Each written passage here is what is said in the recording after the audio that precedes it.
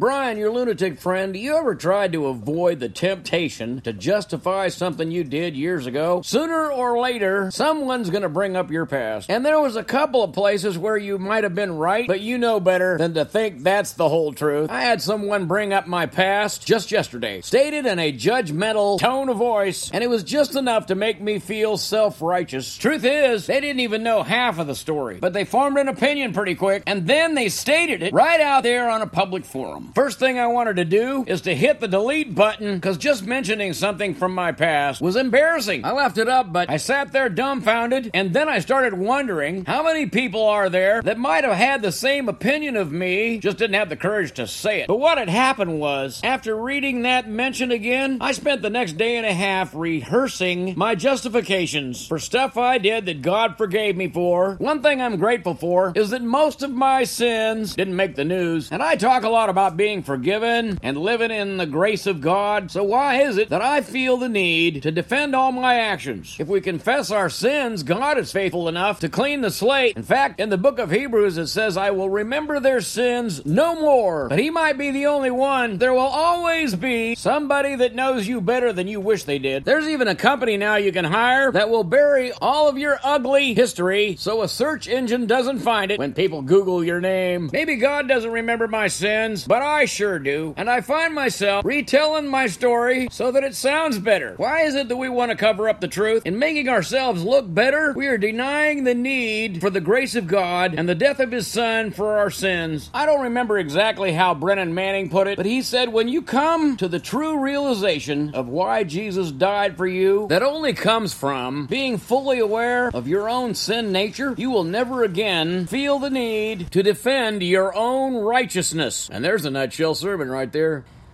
I hope this little nutshell encourages you to spend less time rehashing stuff you can't do anything about. These little micro sermons are always free, and I never really take up an offering. You can encourage me in my antagonistic devotions by going to nutshellsermons.com/support.